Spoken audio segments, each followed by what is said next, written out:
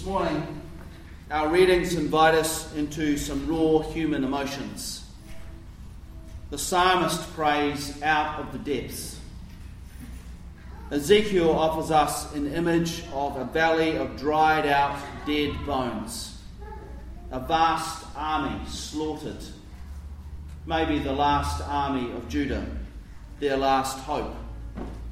Just dried bones. And the story in John's Gospel evokes raw emotions around the death of a loved one. In this case, a brother and a friend. And for those who actually follow the story in John,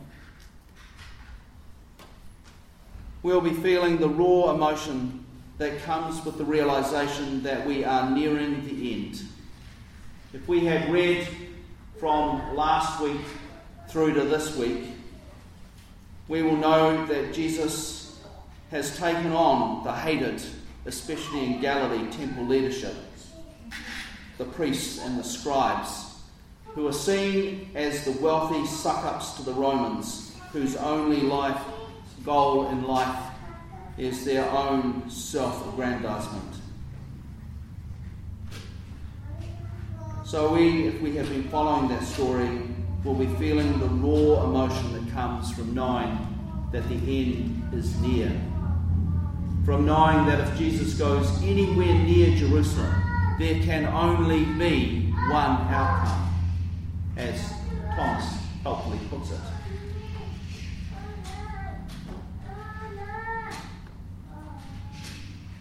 In our gospel story this morning, Jesus is actually way down the hills from Jerusalem.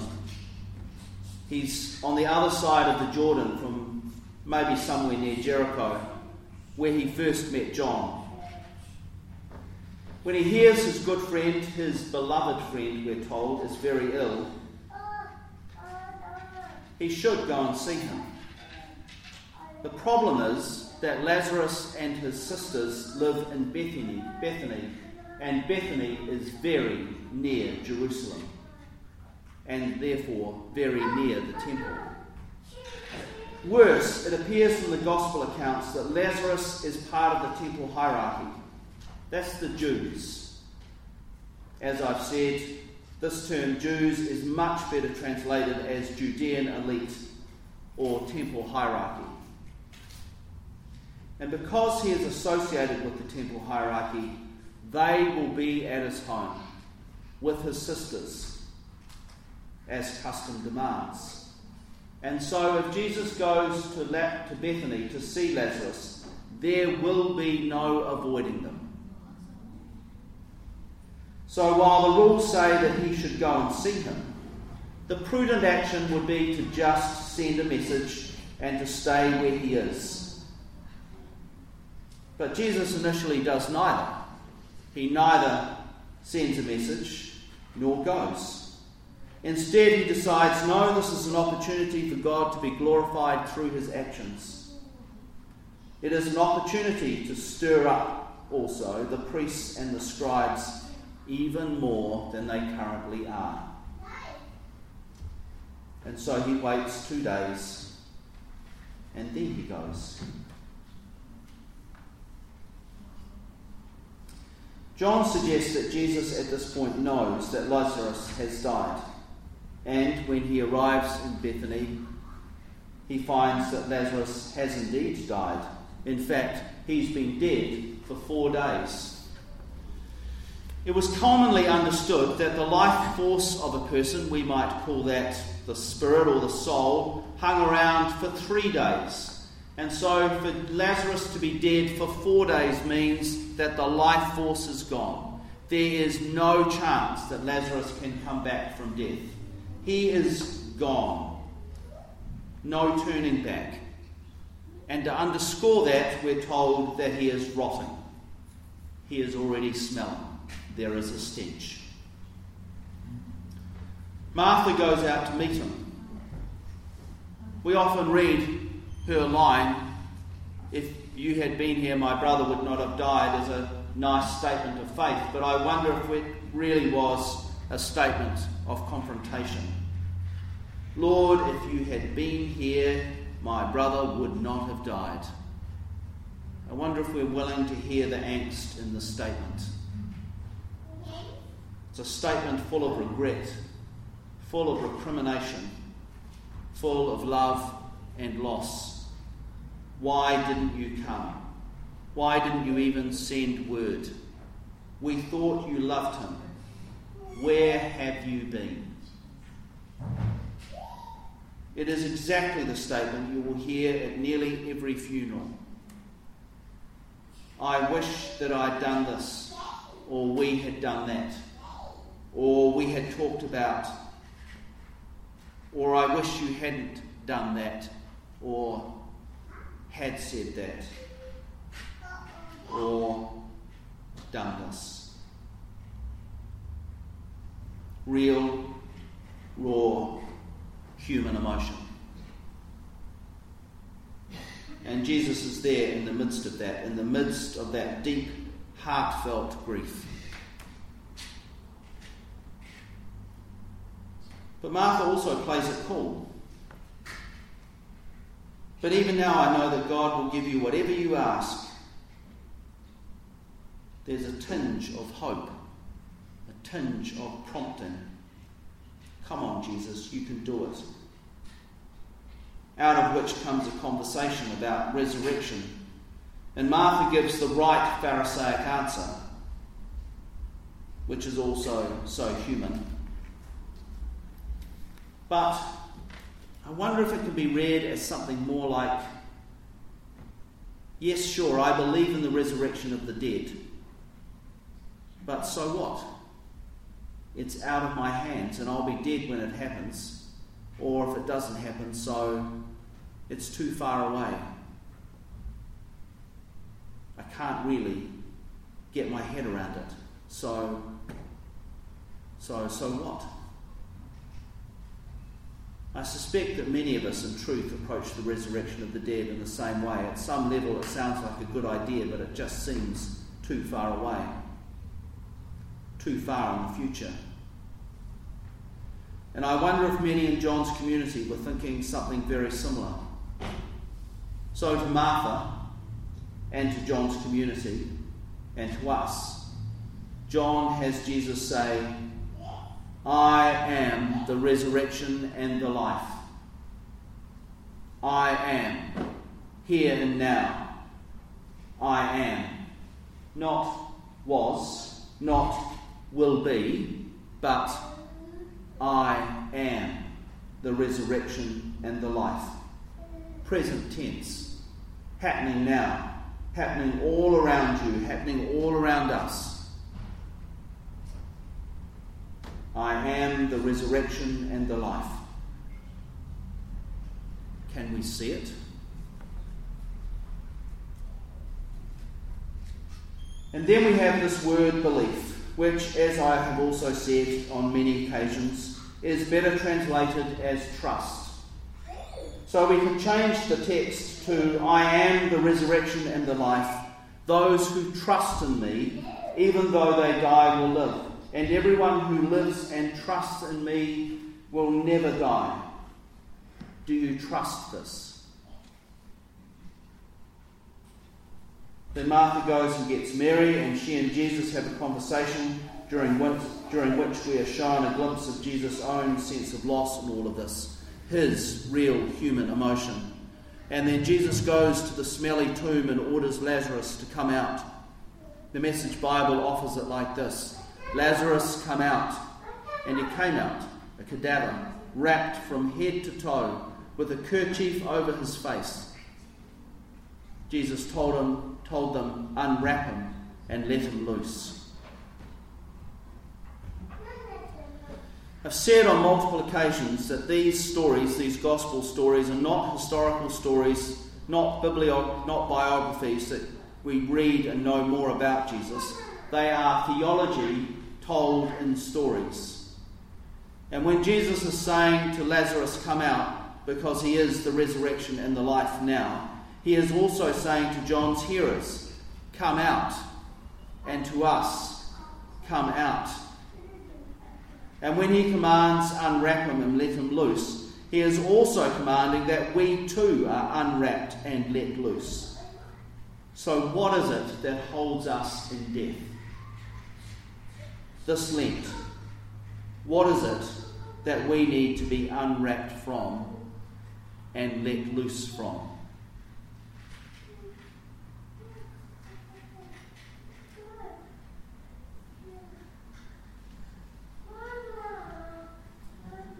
Over these last few weeks in Lent, I've been talking about a different spiritual practice. And this week is the last one, because next week is Palm Sunday and we'll be too busy reenacting the story. And so this week I want to talk about the daily office, which sounds a bit like going to work each day, and in some ways it is like that, but actually refers to morning and evening prayer, the daily office. From the earliest records of the early church, it's very clear that fixed hour prayer was one of the oldest forms of prayer along with the Eucharist. The early church met at least twice a day, in the morning and the evening, and in some parts met 3 times a day. This was done as an offering to God, a sacrifice of praise and thanksgiving, and it was done as a way to learn to fulfill Paul's instruction to pray without ceasing. A couple of weeks ago I talked about St. Benedict of Nursia, who translated a lot of the practices and learnings from the Desert Fathers and Mothers to the Western Church. His rule of life became the basis for most of the monastic rules that followed for the Western Church. And his rule was based around prayer, study, and sacred reading. The prayer was done in daily offices. In fact, Benedict had his monks and sisters, nuns, meeting every 3 hours, more or less, to pray. That's 8 times a day. Not a lot of room for sleep in there. Kind of got it when you were allowed. And the services his offices were based around were the same as the early church.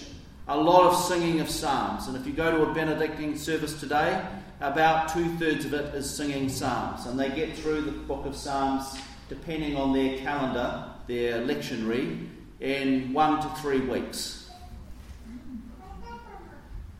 Why would they sing the psalms? Well, the same reason we read them in our service. Because they invite us to bring our raw, real human emotions into our prayer life. They invite us to be real.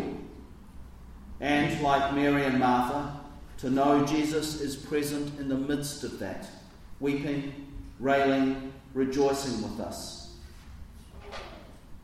They also, in their daily offices, read Scripture and prayed prayers of intercession, finishing with a prayer reminding them that they are mortal and what they want to happen when they die. It's a sobering thing to go to 8 services a day and to be reminded that you're going to die. In the Anglican tradition, Thomas Cranmer, who is the first writer of our prayer books, was a Benedictine. I don't know if he was an actual Benedictine monk at any point, but he certainly followed the way of Benedict. And so his prayer book, on which our prayer books are based, included both a morning and evening prayer. It was his hope that every village in England would gather in the morning and at night and say the prayers together. That the life of the village would be bookended by prayer.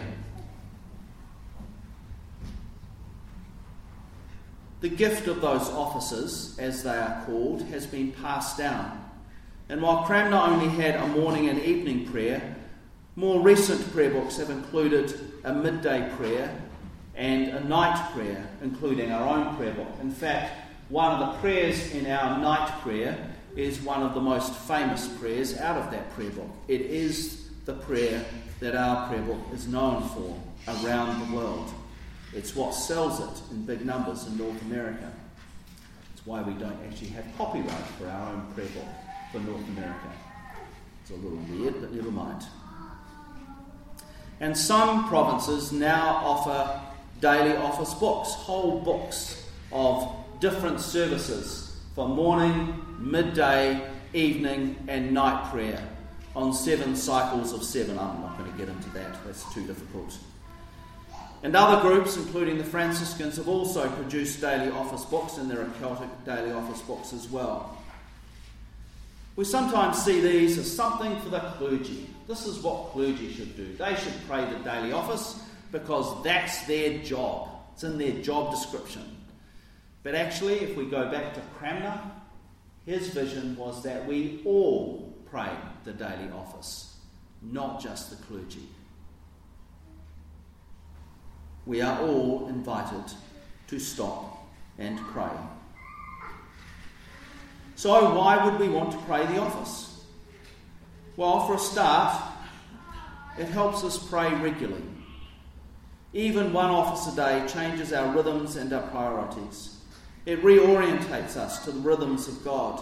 It shifts our priorities from our urgencies to God's urgencies. To stop, to be still, to pray, to listen. And in this reorientation, we are unbound, set free. We are invited to live the resurrection now. In making this priority, we are turned from the mundane to the divine. We are turned from the inward, what are our needs, to the outward, God in all creation. And we are invited to be honest with ourselves, with God, to acknowledge our raw human emotions, the same raw human emotions we find in today's readings, and to pray with the psalmists out of the depths. Some of you are probably thinking, well, why would we want to use the offices? We can pray without the daily office, and that is true, and lots of people do. But the words of the office are also important in all of this. They are the vehicle by which God invites us to come out, to be gently unbound. When we pray those words, we join with others who have prayed them for 2,000 years. And some of those prayers have been prayed, for example, the Psalms, for much, much longer. Most of the prayers that you pray in the daily office are found in Scripture. And when we pray them, we join all the others who have prayed them, and who will pray them this day, and who will pray them tomorrow and the days ahead.